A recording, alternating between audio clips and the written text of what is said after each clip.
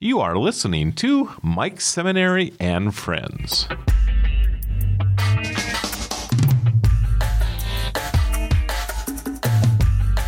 Not long ago, I was reading in one of the local business magazines that's published by a friend of mine, and I came upon this story that just grabbed my attention for a couple reasons.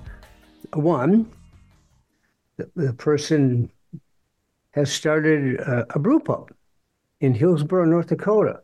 And while I don't drink beer, my wife does, and the brew pub culture is absolutely, I think, in terms of a shift in entertainment, hospitality, gathering, just a home run. I just think it's a wonderful way for people to connect, have fun, enjoy good homemade local libations and whatever else the place has to offer. Maybe more importantly, he's from Valley City and has served our country, and we'll talk a little bit about that. And why would that catch my attention? I'm not talking to you right now were it not for Valley City. My dad, born in Greensburg, Pennsylvania, right outside of Pittsburgh, went into the service. He hadn't even graduated from high school. When he and his friends, I think they were on I don't want to call it a yacht, a big old boat with a bunch of guys going over to Korea. They were talking about what they're going to do after. And two guys, I won't mention their names, from Valley City, North Dakota, convinced my dad and two of his buddies to come to Valley City. Why? At the time, Valley City, and I think it was called State Teachers College at the time. I could be wrong. They were offering the last year of education free if you were one of the guys at 18 for 36. If you gave 18 months of service, the government was going to give you 36 months of financing for your education. And these guys said, Valley City is going to give you the last year. And there are a lot of good-looking women in Valley City. My dad came, he met my mother, and he never went back to Pennsylvania. That's why I'm here, and that's why when I read the story about Terry Sando and the Goose River Brewing Company, I just had to reach out to him. Terry Sando, welcome to Mike Seminary and Friends. It's great to see you. Thank you for taking time to join me. How are you today?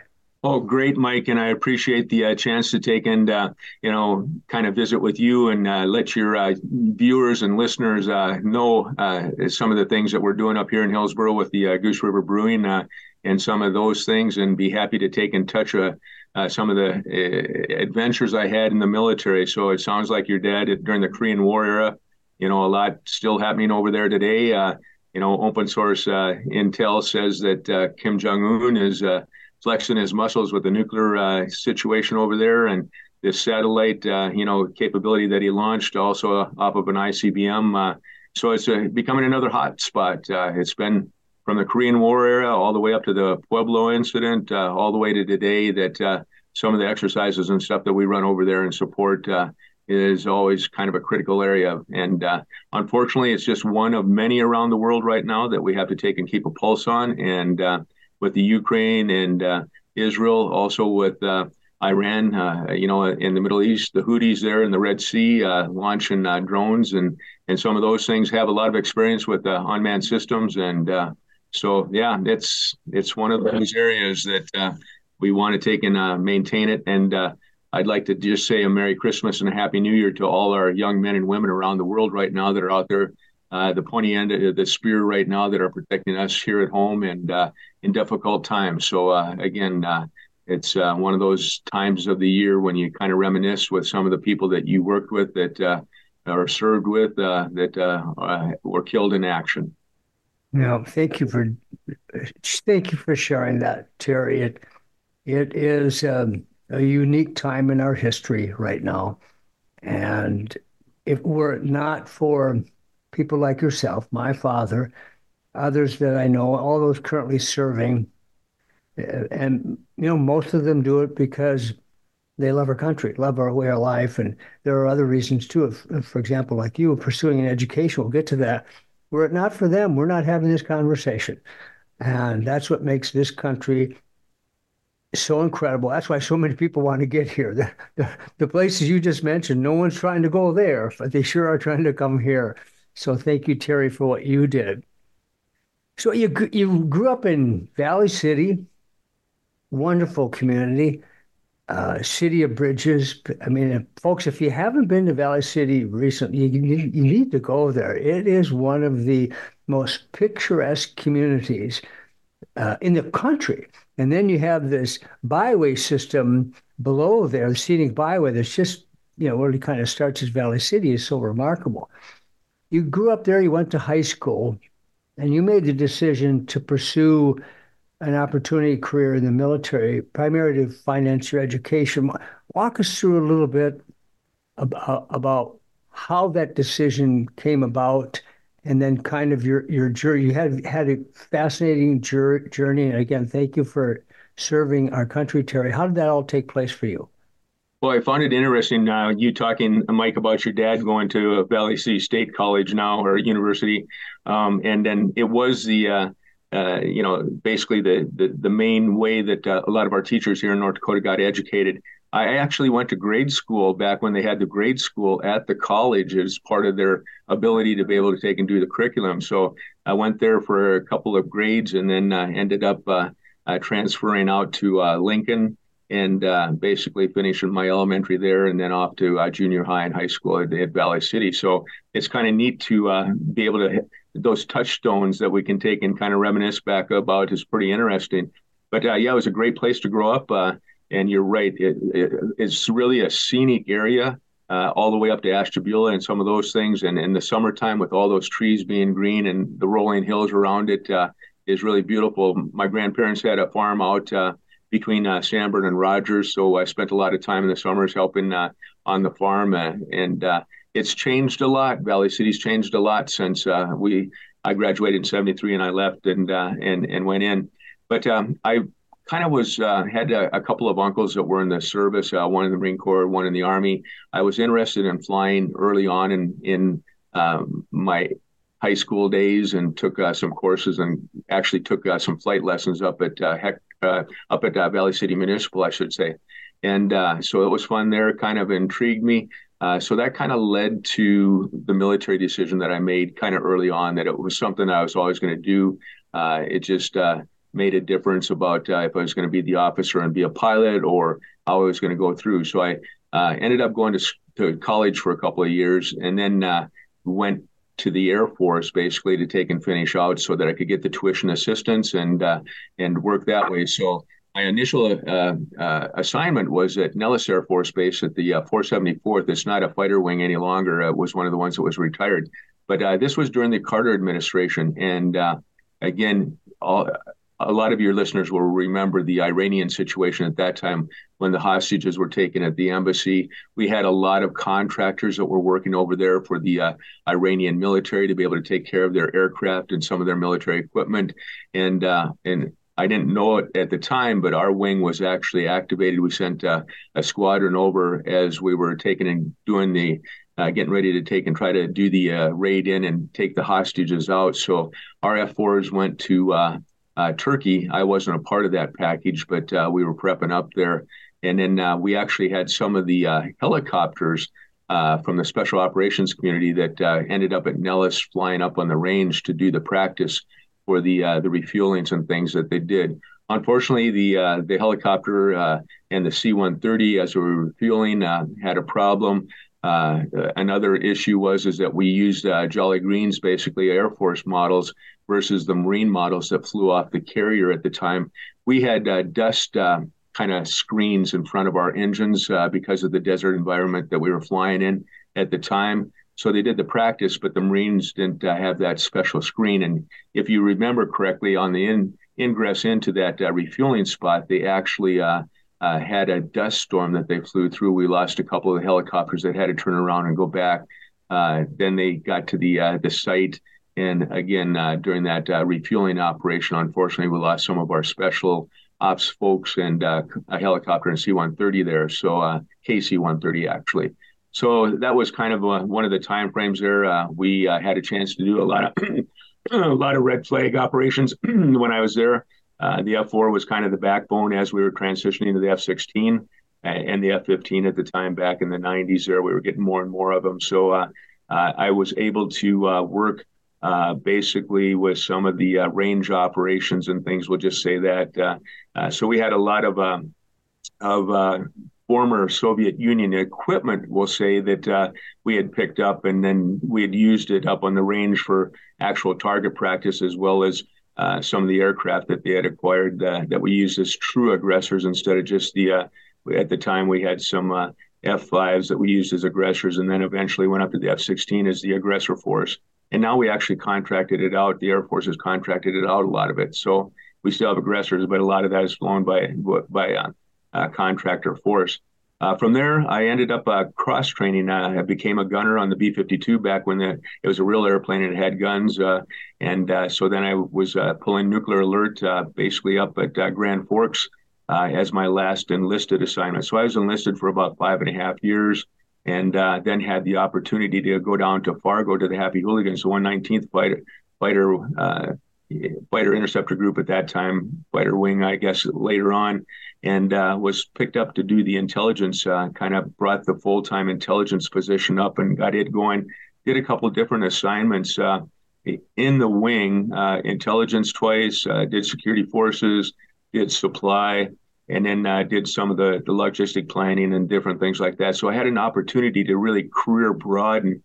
Mike Haugen, General Haugen, he was kind of my mentor and the wing commander at the time. And we were looking at trying to get into some of the space operations there. So he was looking for someone and to be able to go down and get into Air Force Space Command and work through some of the issues to be able to take and do it. The ultimate goal there is we ended up by getting the 219th, the security forces up there at Minot Air Force Base with the 91st and the 5th Bomb Wing, but mostly with the 91st.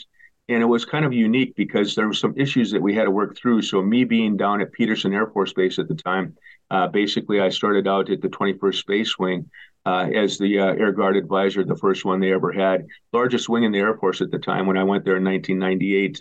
That included all the ground radar systems for missile warning, our space-based infrared and different detection capabilities that we had up there. Without getting into classified, some of those types of operations that we had.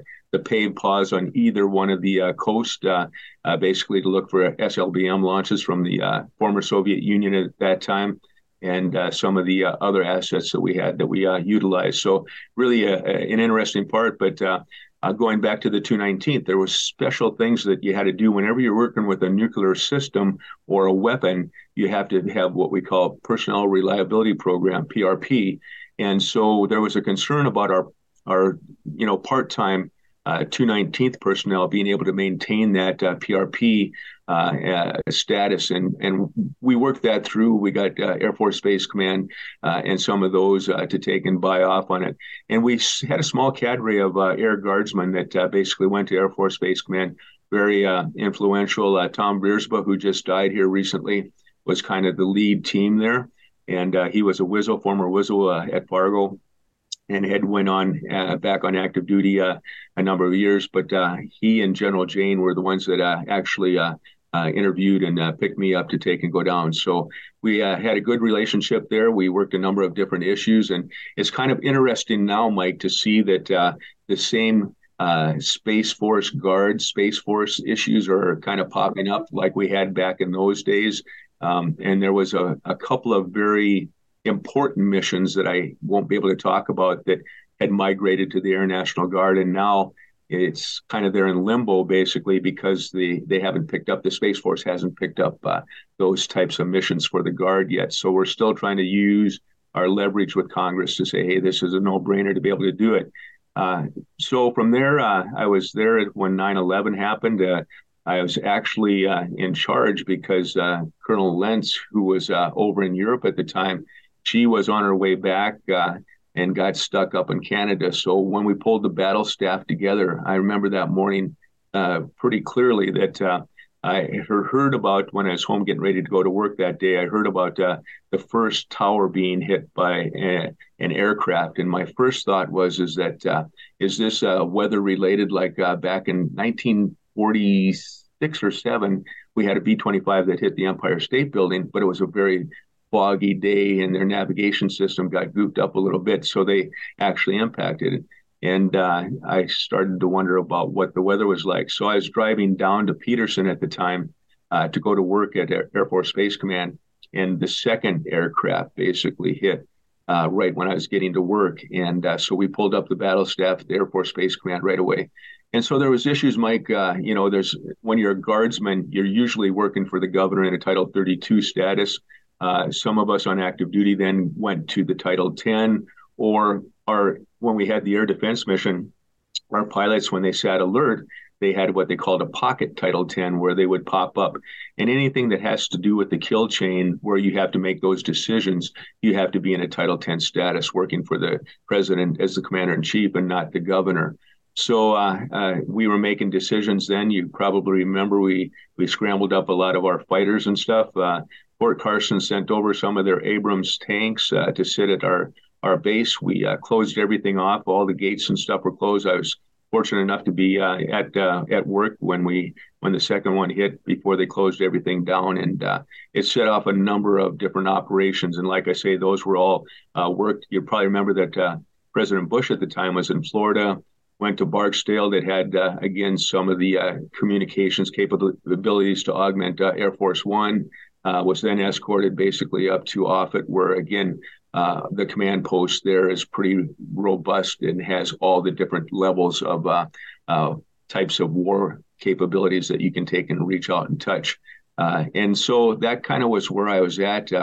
After 9/11, we, were really busy on a day-to-day basis, keeping the country safe. And going back, and again, when the FAA closed down the airspace, it was a really interesting, kind of a big decision. So we had our fighters and stuff sanitizing some of the airspaces, and some of the VFR pilots in some of the outlying regions basically taken off without looking at the NOTAMs and stuff, and all of a sudden had an F-16 or an F-15 sitting off of their wing. It was kind of an interesting time. But we went back once I got over to Northcom and helped set some of the things up. We did an after-action review. The 9/11 report was an important part of it. But we also looked at what we could have done militarily more efficiently. And an example is that, our strategy at that time, when people did a hijacking, you figured they were going to take it to Cuba like in the old days and land it and ask for some sort of a ransom or something like that. So using an airliner as a weapon was fairly new. We had NORAD had talked about trying to do a couple of those exercises, but they thought that was going to be too politically volatile at that particular time. After 9/11, we came up with those types of exercises and really started to work it.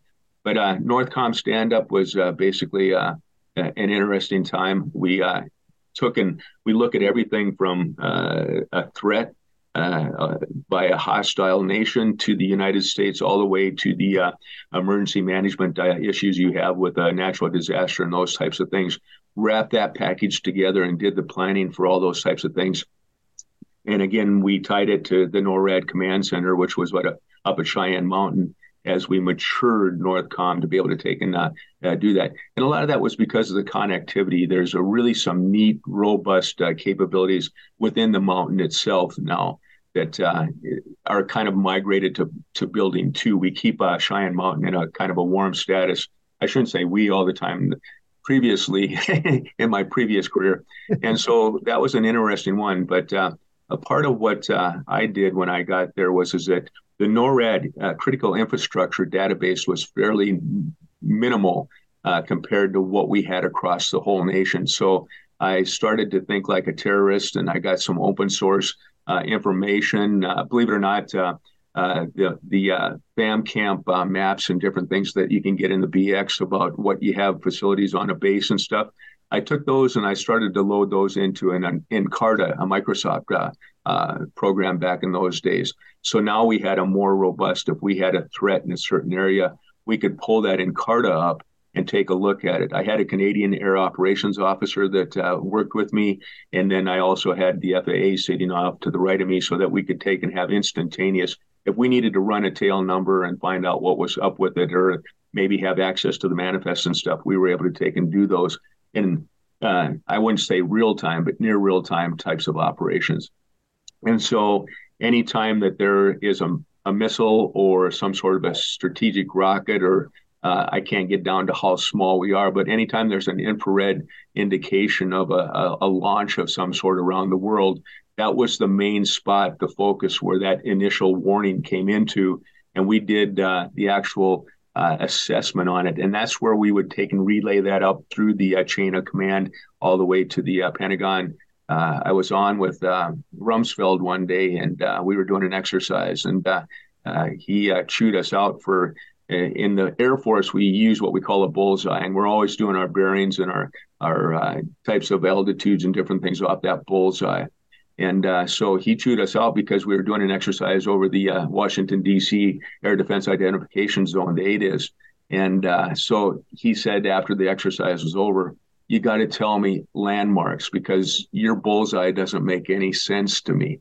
And we went, wow, that was a no-brainer. So, but he was pretty. He was a Navy pilot at one time, so you can imagine he was pretty robust in his feedback to us. So those were the types of things that we learned, and the one main takeaway for me that really helped me in my later career was that to be slow to anger.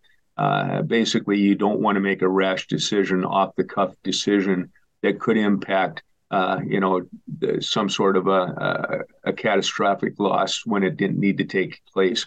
And so those exercises and things that we refined that new database, and we ran those exercises on every swing shift that we had, and some day shifts where we take and bring in Learjets, different things like that would act as hostiles for us to be able to take and do it. And that continues today. A part of that, what we called it back then, and I think they still call it, is Noble Eagle. So if you have a Noble Eagle patch, you go way back to when we started doing all these things to recover after 9/11. From there, I was selected to basically go out, and I started in the J7 at the National Guard Bureau, and then became the J8. So J8 is the kind of the resources. So at that time, we had about $17 billion for the both the Air and the Army National Guard. And so I oversaw that pot of money for the chief of the National Guard Bureau, and basically ran that. We also did refinements, took plans and things. So we were able to take and work, for example, 4 different initiatives where we had response capabilities, civil support teams, and some of those joint force task forces and things that we put together, that we were able to go through and change the DoD budgeting process so that they would include it. We called it breaking glass because you have to have a pay for.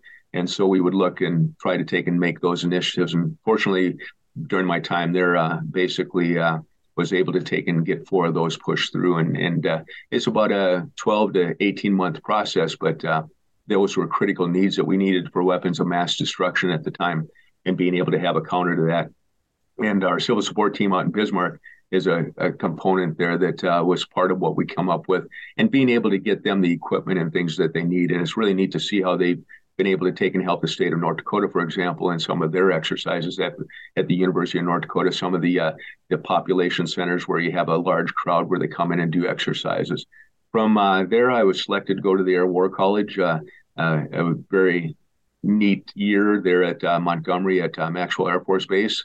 And I was able to get my, what I call the joint requirements and things like that taken care of for my resume, and ended up going to Tyndall Air Force Base to be the J5-8 at that time. So I did plans and resources down there as before I retired, and basically came back to North Dakota.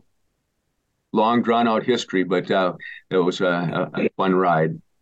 Oh, thank you for sharing the detail. I really appreciate that, Terry, because it started some wheels spinning for me, and we won't go into too much of that because we want to talk about some other things.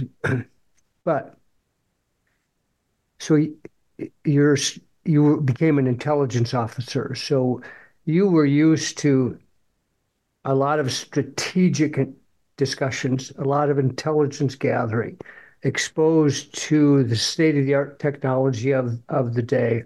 In fact, just a side note, when you were in Cheyenne Mountain, uh, for folks that might sound familiar to you, the movie War Games, I think it was 1983. That's where that was theoretically um, uh, part of the movie. And if you remember in the movie, they talk about North Dakota if in the event that there was a nuclear threat. I could go on and on and on, but Yeah, they you were also, talking to a young airman at Grand Forks Air Force Base, if I remember correctly, about the simulation of the ICBM laydown, and he kept talking to him, and and that's exactly it's pretty reminiscent of what we had as far as being able to detect. The one thing that they didn't talk about is that an important component when we do missile warning is what we call dual phenomenology. So we can take and see the second that you get that burst of infrared energy with our sensor systems in space. But we will take and do kind of a timeline of when the potential impact could come. But we have on free, for example, up at Thule in Greenland, a huge radar system. It's a phased array, similar to what we have at Cavalier. And it's part of that missile warning system also. And so we would not make a decision or give a recommendation until that dual phenomenology where they would fly into that radar fan. Basically, then we knew it was for sure a potential threat to the United States. So that was kind of a cool process that we went through to make sure that we didn't make any mistakes, because in the past, that was the one thing that was very difficult for Northcom. We couldn't take those space assets and put them into exercise mode. They had to stay in real world mode all the time. And so if you ran an exercise and you simulated that and you loaded it into the system, sometimes it would creep out. And if you didn't have a fail safe like that dual phenomenology. But we actually have in the past launched bombers inadvertently because we didn't wait for that dual phenomenology. So, so again, a learning experience to make sure that everything's taken care of. Now, the Russians, on the other hand, or the former Soviet Union, they have more of a launch undetect capability, which is a kind of a scary proposition. it is, especially with the guy that's running the country right now, and that's a whole other story for another time. By the way, the general and his wife sit right next to my wife and I at Bison football home games. Gone now for the winter, but when we sit next to each other again this coming football season, I'll greet him for you, by the way. I And appreciate that. you're from Sanborn. That's where my mother's family and my grandfather's family was from. Sauer and Sautner. That's where their roots are. Yeah, there was a Sanborn. Sauer that was in my class from down south of Sanborn there. Yep, Probably related somehow. I bet. So now let's use that again, intelligence officer, um, a lot of strategic thinking, specialized in avionics, had experience with nuclear weapons, B-52 gunner, eventually became a mayor. We'll talk about that maybe in a minute. Where in the world, from that background, did you say, I'm going to start a brew pub in Hillsboro, North Dakota? Because it just seems like you could have taken this incredible background, uh, and especially as articulate as you are, gone into the private sector and done consulting or whatever it was.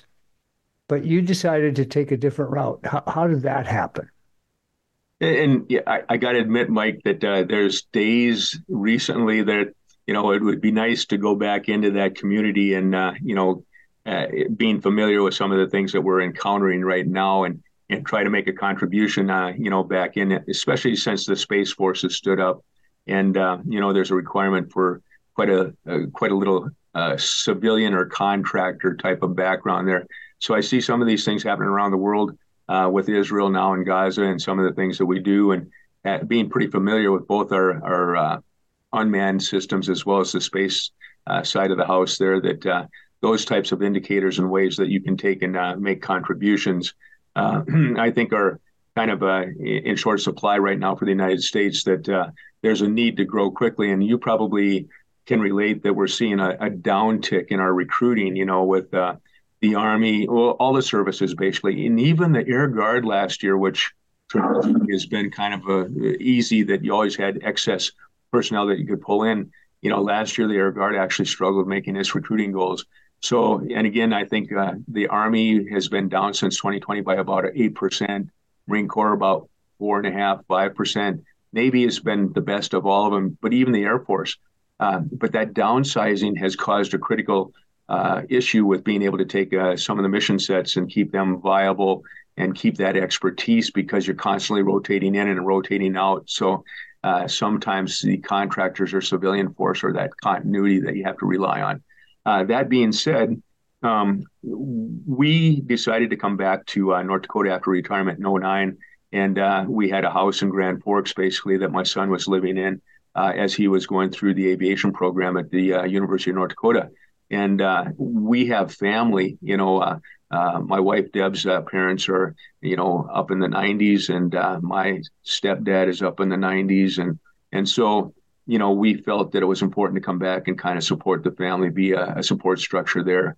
And so I ended up working for the University of North Dakota, working on their emergency management plan for about 18 months, getting it set up and doing some exercises and things there.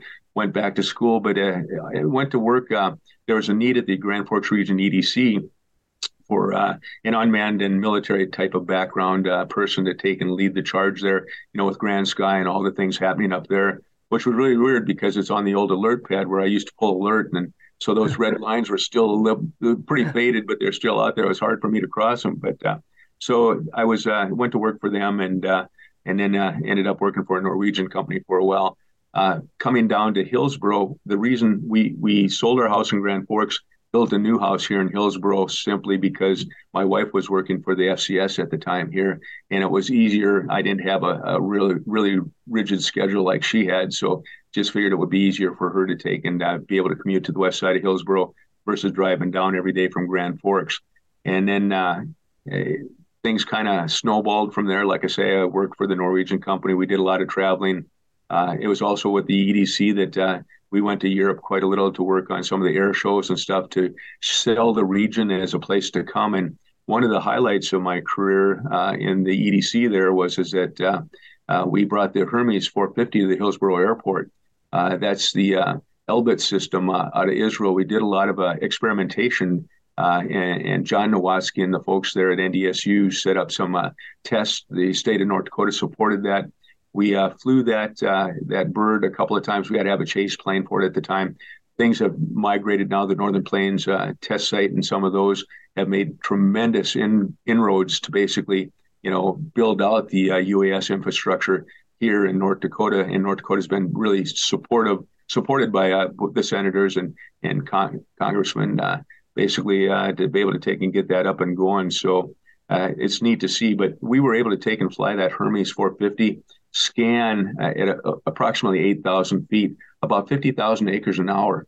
And so one of the learning experiences there is the data. We collected so much data that to be able to relay that and get that into what we call a prescription for the farmer the next day, 11 terabytes was too much data to be able to take and sift through. So you had to take and get that data processing up and going. We also worked with Excel. So to be able to take and do a tornado scenario, basically. I took the Northwood tornado, basically moved it to Mayville, and then we had that, so that the Hermes could take and queue off small UASs and get it to the first responders there. So that was a really interesting exercise too. So again, I wish it would be at the point that we are now, because I think we would be able to take and have those medium altitude systems up and providing a lot more support for, agriculture as well as some of the first responders. We used them in the military, but again, in a unique capability. Fargo's done an awesome job down there. The Happy Hooligans, the 119th, and being able to take and get those Predators and Reapers up. It's neat to see that we have a restricted area for lasing where we can actually do the full mission sets basically up at to Camp Grafton there and some of those things. And it's all about integration there. So I found that fairly interesting. Then it got to the point where I ran for mayor because nobody else was running. So it was kind of one of those where did that 4 years and then didn't get reelected for the last term. But it was kind of a godsend because with the brew pub now, it's had me extremely busy trying to take and get that set up and looking forward. Simple things like right now that I have to think about. We're getting close to the brewery being finished up here in the next couple of weeks. A couple of key muscle movements that we have to do there. But now I have to start thinking about kegs. I have to start thinking about the aluminum cans. I have to start thinking about labels for the beers that we're going to be making. Simple things like the handles for the kegs for the taps, that I need to start getting produced and stuff like that. So not only trying to get everything financially set up and running. The pub is running in front now. We're having some success there, and we can want to continue to expand operations on that side. But it's a challenge right now with the contractors and the price. When you come down or come up, I should say, Mike, I'll show you the back. But just the copper that I've had to put into the kettles, and the price of copper going up is really it. So what we budgeted in the business planning process is that went out the window when COVID hit, and so it changed dramatically. That and the staffing issues. It's hard to find people to come in, and even when you're paying a pretty good wage, it's hard to find some of those workers to get back into the workforce right now. Yeah, that supply chain issue, labor issue, we've never experienced anything quite like it. And then the other challenges we have, you add on to that, we can imagine there are some stressful days for you. By the way, you must have worked with Klaus Thiessen and Keith, his assistant. Yep, Klaus is a mentor. Yep, I worked with him closely, and Keith, I try to stay in touch with him every once in a while. They're both outstanding individuals, doing a great job with economic development up there. They sure well, Klaus is retired now, but he did a great job. And you said your wife's name is Deb? Yeah. When you told Deb you were thinking about starting a brewery, brew pub, bar, restaurant, all of that, what did she say? She thought I was crazy. She said, at your age, you shouldn't be starting anything.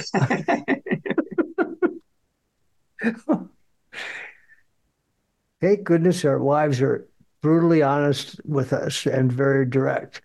So you started this just before COVID hit or as COVID was taking place? No, it was just before. So we went through, Jim and Alyssa at the Trail County EDC have been great helping us. So we did the business planning. We went in front of their board and put that out. So it goes back to 2019, actually, Mike. I had worked with the Flatland folks down there on Veterans Avenue there in West Fargo and bought their 3-barrel system at that time. And we were planning on a second site coming up to Hillsboro under the Flatland brewing license. And so that's kind of where I got, started with them. And then they, unfortunately, when COVID hit, they didn't have food. The spicy pie was kind of next door, but they relied strictly on their brewing and their tap room. And so it got to be a difficult situation for them when the traffic was stopped because of COVID and the restrictions of being able to come in. And so unfortunately, they went out of business. And I kind of was committed at that point, had made the initial investments. They had started building the building. Originally, our plan was to have this brew pub out on the west side in the new Riverwalk development. But again, COVID slowed that down. So we bought the lots with the old Banner building and the old, plate for the bowling alley there. We tore all that out and we built a brand new building, and that started in 2020 basically. And so at that point, got committed to it, and we looked for a used brewing system. We actually have a 15-barrel system that we converted from steam to direct fire since natural gas came into Hillsboro. And it's a much more efficient, but difficult because modifying those kettles and getting them set up was a little bit different. So the used system came from Sparks, Nevada. It was a casino. High Sierra. And so we bought that equipment, had it transported back up here, and it got set up. Now, hindsight being perfect, I should have not bought another system to go bigger, but put the 3-barrel system up, get it operational, and then we would have been brewing beer at probably 18 months ago with that system. And we have a small canning system that we acquired we can do about 10 to 14 cans a minute to be able to take and get our retail space up and going. But once we bought that system, then we were committed to be able to get it up and operational. And again, that was the contracting. I tried to stay with local contractors as much as possible, again, so that the money that we spent stayed in the community. Recently, I've had to reach out to 2 firms that worked with Half Brothers up in Grand Forks there with Chad, and have the plumbing and the electrical done, so that I'm trying to take and use his system kind of as the baseline for our system to be able to get it up and going. So those folks having worked on that has helped out a lot. But we started the pub operations, started out with frozen pizzas and stuff from Green Valley, and slowly we've moved into a nice menu now. And Amber and our kitchen manager has done a great job of fleshing that out. We have steak nights on Friday and Saturday. We're starting to get into some of the prime ribs on Saturday. We've had steak nights pretty much so the whole time that the pub's been open on Friday nights, and then Saturdays we expanded into. So we're working on that to be able to build up the customer base there. It's been pretty popular. Adam's our steak cook.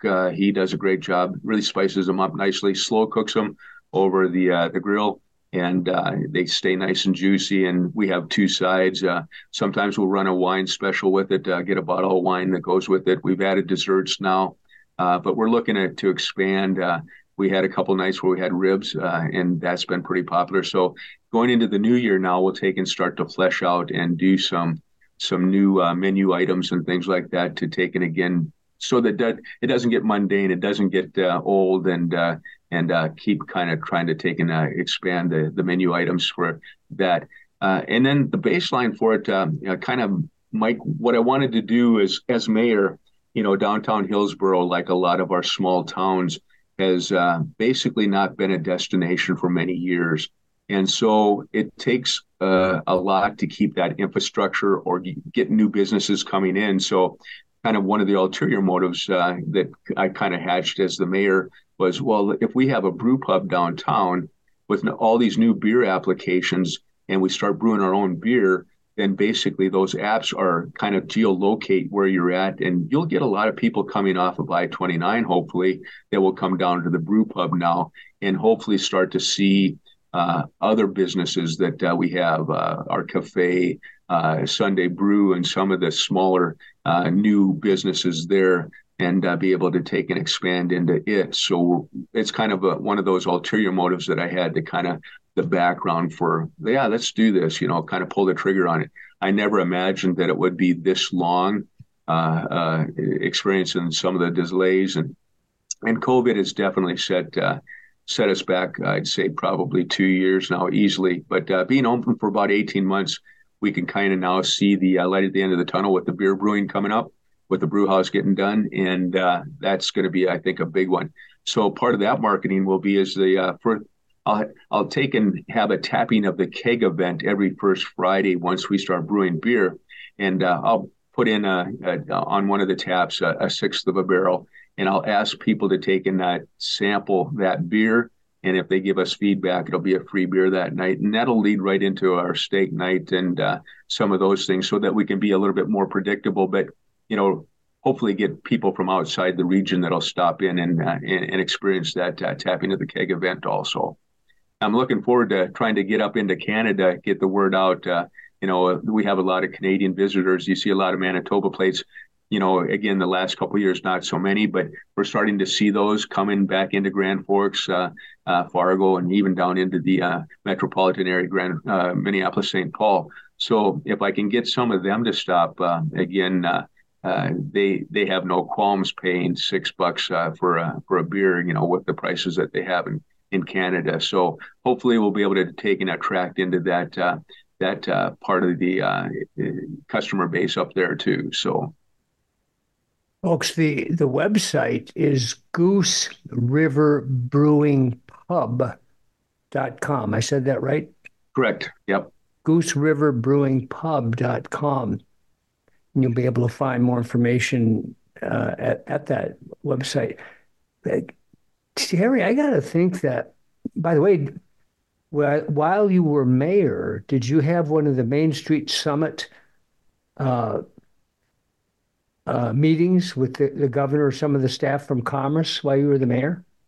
Yes, and I signed the proclamation for the Main Street Initiative and sent that out, coordinated it up, attended one of the meetings. I think it was in Bismarck, if I remember correctly. And again, a great program, but again, it takes a lot of entrepreneurial spirit to be able to take and continue that.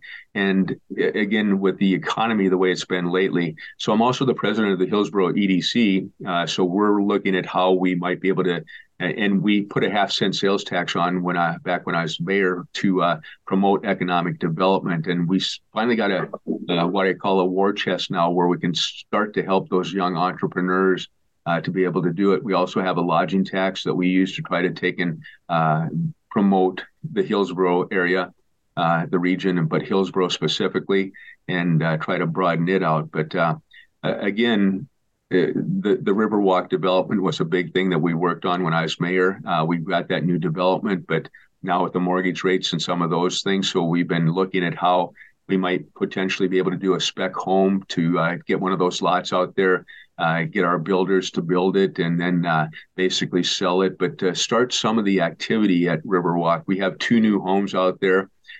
We have some commercial property that we'd like to see developed there too. So, in fact, I've got 2 acres out there that I'm trying to figure out what I'm going to be doing with. Like I said, originally we were supposed to have the brew pub out there, so we might have another opportunity to leverage the brew pub downtown with something more out there to be able to have more taps on.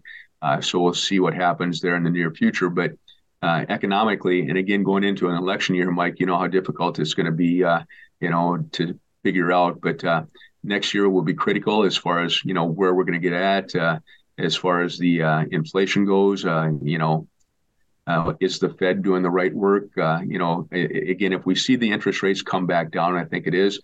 But then on the other hand, I remember back when I was stationed at Nellis Air Force Base in Las Vegas, it was 18% interest rate. So, some of us old timers, we can kind of relate to the fact that, and to be quite honest, if we're in that 5 to 6% interest rate, that's kind of pretty much so the norm, historically, if you take a look at it.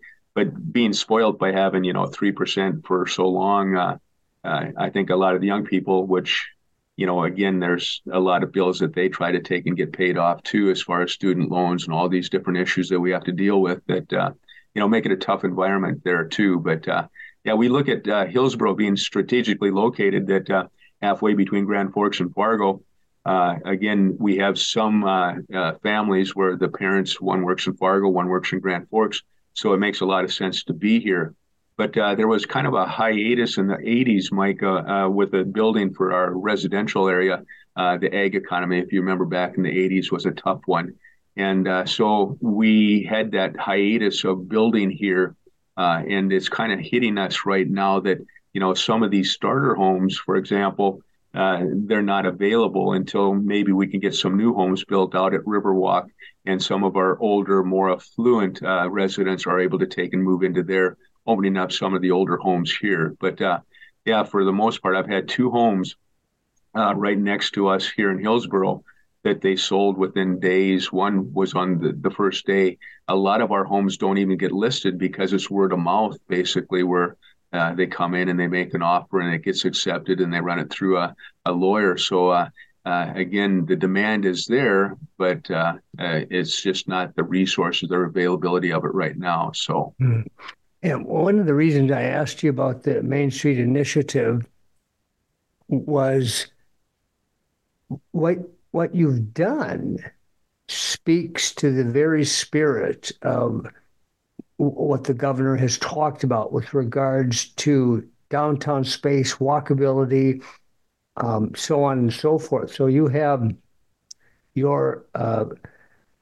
brew pub, Goose River Brewing Pub, kind of in the heart of downtown for all practical purposes. So it's walkable. Maybe not today for some folks.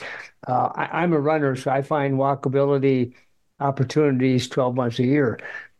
Most people don't. But that I would think that the business communities, particularly those merchants downtown, were so appreciative of your investment, your time, putting in something that there's another reason for people to walk around and see what's available. Before I forget, you're also taking online classes in the Master of Science brewing operations. What aren't you doing? You're doing everything, Terry. Yeah, it's a program that Auburn has online, and you get a Master of Science in beer brewing and operations, so you get a pretty good exposure to it. Just finished up my first semester. We'll be starting my second semester here too, and it's another.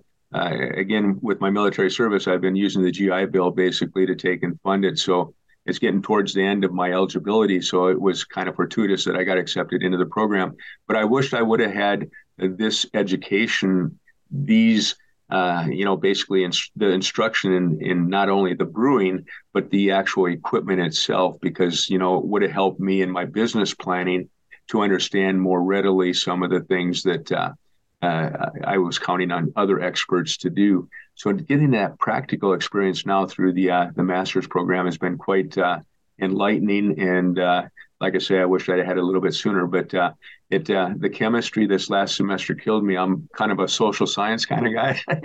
So the hard sciences are, learning about the sugars and, the enzymes and stuff like that. It was interesting, but again, kind of a challenge, because when you start throwing out all those chemical backgrounds, it's kind of a challenge. But beer is 95% water, and then it's the yeast that basically starts everything for you, gets the fermentation going, and turns it into ethanol and basically CO2. So it is an interesting one. Learned a lot about the hops, and again, part of my marketing plan was to use some of this education that I'm getting now. So that when I have a beer, I'll be able to take and talk about the hops, and I'm looking forward. The yeast, is it a lager that, basically ferments in the bottom of the tank, or is it an ale that does it? And the differences between the yeast that take and do that. But I'm really looking forward to, as part of that marketing, to be able to take people back into the brew house and actually walk them through the process, show them, and be able to see where that beer maybe tasted as we have it in the bright tanks when it's settling and getting ready to take in keg and can. And so that's, again, part of what I look forward to for the marketing, along with that, the first Friday tapping at the keg event. So, and I've had a number of people already that I've walked them through. We had the community foundation days here last week on Thursday, and I took a number of people back just to show them where we're at and tell them, geez, in a couple of weeks, I'm hoping that we got this thing up and going. So, and people ask a lot of questions. It's really interesting. And then you got a lot of home brewers that are out there that, I'm always looking for a guest brewer to come in and help me out. So how should the guest brewers, how should they reach you? What's the best way to contact you, Terry? Just go ahead, Terry at gooseriverbrewing.com. My email, I get that both at home on my private email as well as on the website there. That would be the best one to take and do, is to reach out that way. There you go. If you had a magic wand, you could wave over the heads, everybody listening right now, and the potential folks that could come to your operation. Maybe they're going to be driving from Fargo to Grand Forks for a hockey game, maybe. What's the one thing you want them to know about Goose River Brewing Pub? It's a great, what we're trying to do is the Goose River Brewing team is trying to make this the blue collar beer lovers mecca in Hillsboro for people to come to. It's really important because we do have a family it's family friendly as far as our environment goes. Basically, we wanted to have that again. For example, bingo. We have bingo every Thursday night and the first and third Sundays of the month. We did the Sundays because we want the kids to come in with their parents to be able to play again in a social setting where we're getting the community together. So again, we feel very strongly that having that blue collar worker as well as beer lover type of an environment is important. That has the family basically that mom and dad can come in and have a beer, and the kids can have 1919 root beer or any number of fountain pops that we have and those things. But to be able to enjoy maybe a good steak on those steak nights, the bingo nights for them to be able to take and play. In fact, the big our winning goes up at 55 blackout up to $5,000, and then we start raising the number for the blackout. And it was a young man that's going to junior high here that actually won the $5,000 this last go around about a month ago. And so we celebrate that. We put their pictures on and get them into the Facebook page to be able to take and see some of those things. The other part is that I know that there's been kind of a pent up, want for us to be able to be brewing beer. And I just ask everybody, that to be patient. Again, we're dealing with a lot of, issues to be able to take and get it up. I truly thought that we'd be up and brewing beer 18 months ago, but you have to roll with punches on these types of operations when you're working a big system like a 15 barrel and getting it set up and operational. And so I just would ask that people be patient. But and we do have a live event for our local high school activities. So we have 9 TVs basically within the pub itself. So when the local high schools are playing basketball or football or those things, we try to have that live event up so that people can come in if they don't want to go to the wellness center, or the heck we call it, for the basketball games. They can sit there, enjoy a beer, and watch it. The NDSU game with the Grizzlies on Saturday, we had it up. People came in and watched that. So we're working on trying to get the hockey games again. I always consider myself a fighting Sioux, but the Fighting Hawks, we try to take and get them. We're going to see if we can get them up on the screens and stuff too. But for people going back and forth between those hockey or football events, please stop in and try to experience the neat little pub that we have in downtown Hillsboro. You open up at 11 o'clock most days? Yep. Now, we've closed on Mondays now. We found, starting in December here, we found that it's just too slow after the weekend. So we're closed on Mondays now. We'll probably pick that back up in the springtime when we have a little bit more activity with the farmers and stuff. But 11 to 10 is basically it. We will close early at night if we don't have any patrons in. But and then on Sunday we close at 6 o'clock. We're looking at some sort of a New Year's Eve event that'll take us out to 10 o'clock, what the Canadians refer to as the American Midnight 10 o'clock. So whenever we went to their parties when we were down either at Peterson or at Florida, I worked with a lot of Canadians in my NORAD, with my NORAD experience. And they always teased us about going home at 10 o'clock, the American Midnight, they called it. So, yeah. Well, Terry, this has just been delightful. I'm so happy for you. And by the way, I have a real warm spot in my heart for entrepreneurs. And you're the epitome of the risk-taking entrepreneur that makes life more enjoyable, more pleasurable for all of us. And by the way, that started with the most important entrepreneurs of all. You came from a family farm.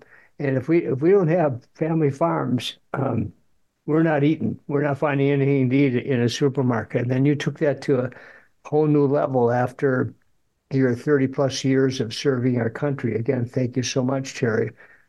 And I just envision is that because I have listened to you today, very strategic thinker, our kind of art of the long view in terms of vision. You have all this background in economic development, working with Klaus and Keith and some other wonderful people. I can just see that in time you'll be plugging and playing. You'll have, in addition to bingo, you'll have some local art instructor that will take 2 or 3 hours on a Sunday afternoon, and people that want to learn how to paint or watercolor, boom, you'll do that. You'll have local musicians, kids that are in high school having some type of a battle of the bands or whatever you're going to call it. I just, in time, because there's no give up in you, you're going to do incredible things. And Deb will finally say, I guess you weren't that crazy. That was a pretty good idea. And it will be the destination place that you're envisioning for not just your family, but for the community and travelers. What's the last things we should know about you and Goose River Brewing Pub, Terry? Well, one of the things that I want to kind of close in is, Mike, is that you're talking about family farms. And one of the things that we're doing here too, well, two things actually. So Rahr Malting has an elevator just north of Hillsboro here. So we have a lot of local malt barley growers, a lot of 2-row and some 6-row barley. So I'm working closely with them, basically because our local farmers, if I can take and get that malt from BSG as their marketing firm out of Shakopee, that they will take and buy our malt and yeast and some of the hops and stuff from. So great marketing. They have Canadian facilities as well as other facilities around the United States. But I want our local farmers to know that we're working on trying to get their barley into our beer, or it might be wheat, depending upon if it's a Weissen or some of the wheat beers that we want. But so that's important. The other part is our spent grain. I have a young lady next door at the courthouse that has cattle. So I'm basically going to give her our spent grain after we've gotten the wort out, the sweet wort to take and process. We have probably up to about 1,500 pounds of wet spent grain, we call it. And so she's going to put that in her cattle ration, and hopefully maybe in the future sometime we might be able to get some of her beef to come into the pub that we can use for steaks or burgers or things like that. So you're exactly right that if you can look at this holistically and try to work everything around and be a part of that community. And I find that the younger generation especially, they want to know where their food and their alcohol, the different things that they consume comes from. So again, having that local flavor, we hope that the Goose River Brewing team is going to take and be able to tap into that. Oh, I love that you're taking farm to table to a whole new level at Goose River Brewing Pub. Terry, thank you so much. I appreciate you taking time. You just gave me an hour, and for any entrepreneur, an hour in a day is a big, big deal. I appreciate it so much. I'm looking forward to meeting you in person. Just with the holidays and other things that have been going on, I couldn't get up there before our recording today. But I'm looking forward to meeting you. I'll ping you in advance, and it'll be a pleasure to meet you face to face, Terry. Thank you so much for joining me today. Oh, you bet, Mike. Thank you so much. And I appreciate having a podcast, being able to talk about Goose River Brewing. It's a pleasure, and I really appreciate it. So you have a very Merry Christmas and a great New Year. You too. Thank you so much, Terry. Take care. You bet. Bye-bye.